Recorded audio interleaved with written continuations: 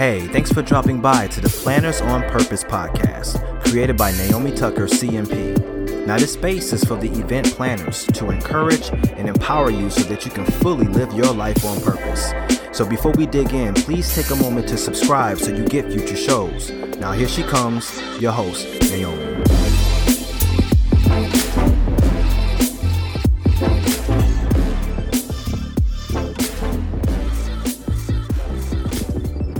Hi everyone, this is Naomi, your host here on the Planners on Purpose podcast. I hope you're doing well today, and I look forward to unpacking what really disrupts our work-life balance. Because many times when we feel like there's a frustration or an impasse, a gap in what we expect in life to what is actually happening, it's usually because something interrupts the normal flow of our days.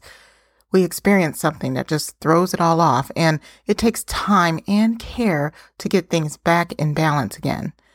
So today, I wanted to walk through some of the common disruptions that may throw your work-life balance out of whack. And maybe you'll be able to relate to a few of these as I walk through them.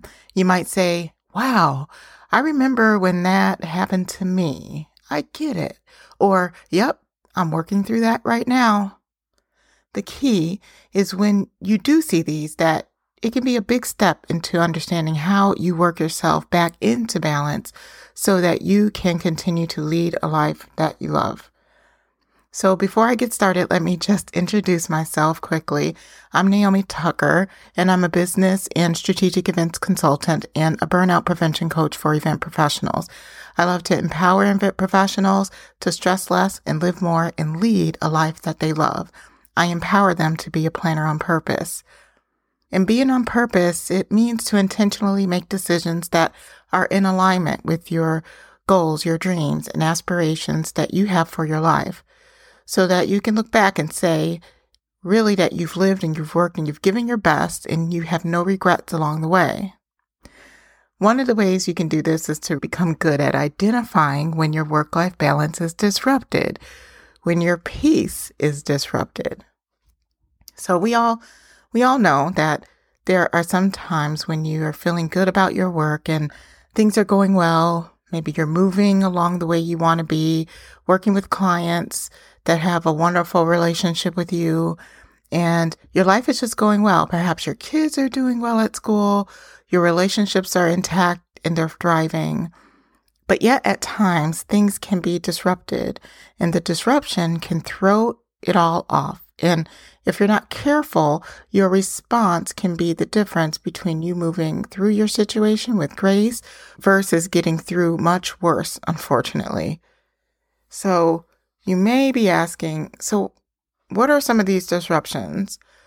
Let me unpack just a few of them for you. But before I do that, let me just say that the underlying barrier to peace is going to be fear. It's crazy how fear can manifest itself into our lives, because it does. And when fear creeps in, the effects of fear can be paralyzing and often catastrophic. And fear can disrupt our work-life balance and really just end all of our calm and our peace that we have in our lives, given any situation.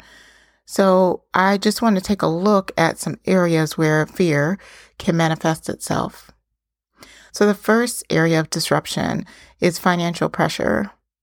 We all can possibly relate to a problem that perhaps gets bigger to the point where it can be overwhelming. Financial pressures can do just that. This can be anything from running a little tighter on your personal budget to having to make a repair in your home that was unexpected. Perhaps you need a new hot water heater or a pipe burst, and now you have to pay for multiple repairs in your home. This can really disrupt your balance when it happens. And financial strains can come via your work as well. Perhaps you have a big client that now has to cancel a major program that your company was depending on. That can be a big deal. Or your negotiations with the hotelier didn't go as you or your client wanted it to, thus meaning more financial strain on the program, and not to mention a big spotlight on you and your abilities of negotiation. These pressures can be very stressful. Let's take a look at another area of disruption. Another area is the relationships that you have and how those can break down. We have relationships with others, and those can be disrupted by perhaps situations or circumstances that are happening in their lives. You can have, let's say, an excellent relationship with your mother, but if your mother's going through some financial difficulty or she's having challenges in her health, then that can cause some breakdown between you both. Relational breakdowns can also occur in your business. Let's say a client that you've worked well on an event all of a sudden put a layer of scrutiny on everything you do, thus straining the relationship that you have with him or her. Or a colleague, they dropped the ball on an event, and because they did that, you no longer can trust them, so thus there's a little bit of strain on your relationship. These are some examples of how relational breakdown can happen, and when you're working through these challenges, you can feel like there's more pressure on you. Another area of disruption is unexpected bad news. And many times, things just pop up. They pop up and they're unexpected. And this has happened to me several times in my career. A call that a colleague has died. That's not fun. Or learning all of a sudden that a good friend is going through a cancer battle. Perhaps even you might receive a certified letter or urgent message. Things like this can throw you completely off. And when it does, it can also disrupt your home life, your work life, and all of a sudden you can think of nothing else. Another disruption would be a moral conflict. With moral conflicts, this means you're a person that values morals. And when those morals are broken either by someone else or by you, there can be just a lot of feelings of judgment, of shame, of guilt. And these are just a few feelings that you may feel. But these types of conflicts with either yourself or yourself and another person can be very tough to get through. And usually how you get through them is ensuring that that offense doesn't happen again, either with that person, or you have to promise yourself that perhaps you can not do that moral offense again, or you forgive yourself and move on. But that's sometimes easier said than done, right? The last disruption that can happen is just morality, or the impending morality. And not to be all doom and gloom, but we all have impending morality. Sometimes, especially growing older, you can understand that you're not going to live forever, especially when you start to have ailments and manage physical challenges through transition, which your physical body can be implicated, or even walking others through such changes can be tough.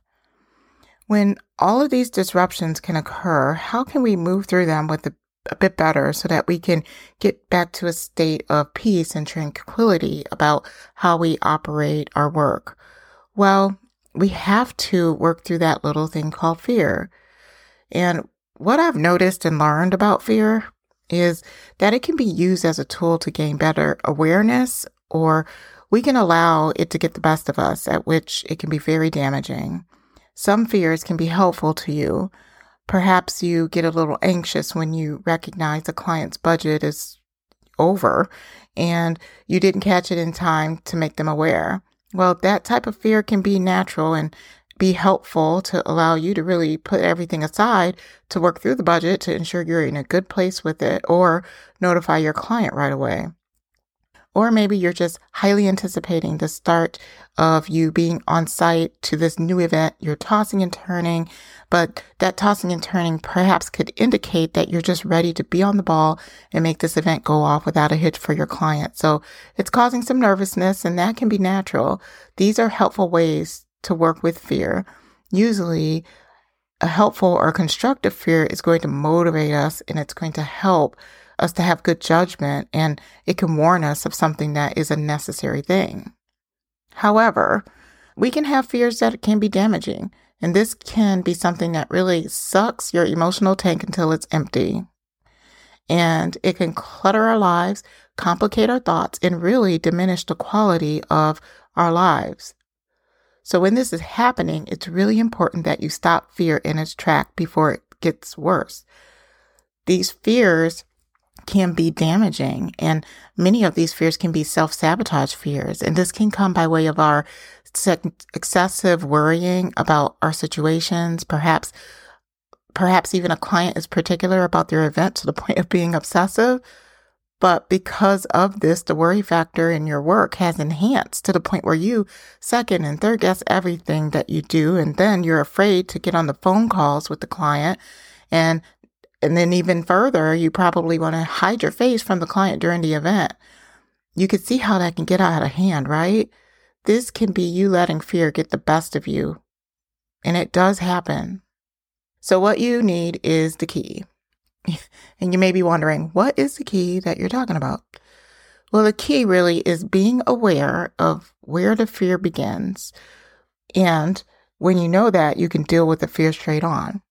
So the key is really knowing the truth about your situation. If you know you're a great planner and you're good at what you do and you have validation in that, then believe it and move forward in confidence. Let the client who worries keep their own worry to themselves. Let it not pass on to you. Tell yourself the truth about your situation, that you're a great planner, that you're good at what you do, and that you make great decisions, and just believe that and make decisions to deal with those truths and put forth a plan that will help navigate your relationship with that client.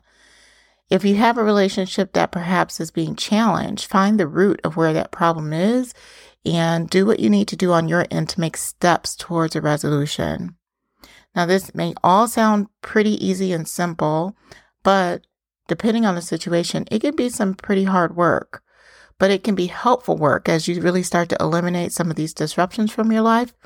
And if you do it once and twice and 3 times, then you can continue to use this process for all of those disruptions that may occur, and it can help you get through them a little bit more easier. So I trust that from listening to this episode, you can see where some of these common disruptions can sneak into your life, and you've possibly gained some ways that you can really conquer the fear that resides at the foundation of it all. I appreciate you for listening, and until next time, stay on purpose. Well, that wraps it up for this episode. If you enjoyed the conversation, hit the like button and tell us how much you enjoyed the show by leaving a message in the comments. Thanks for listening, and we'll see you next time.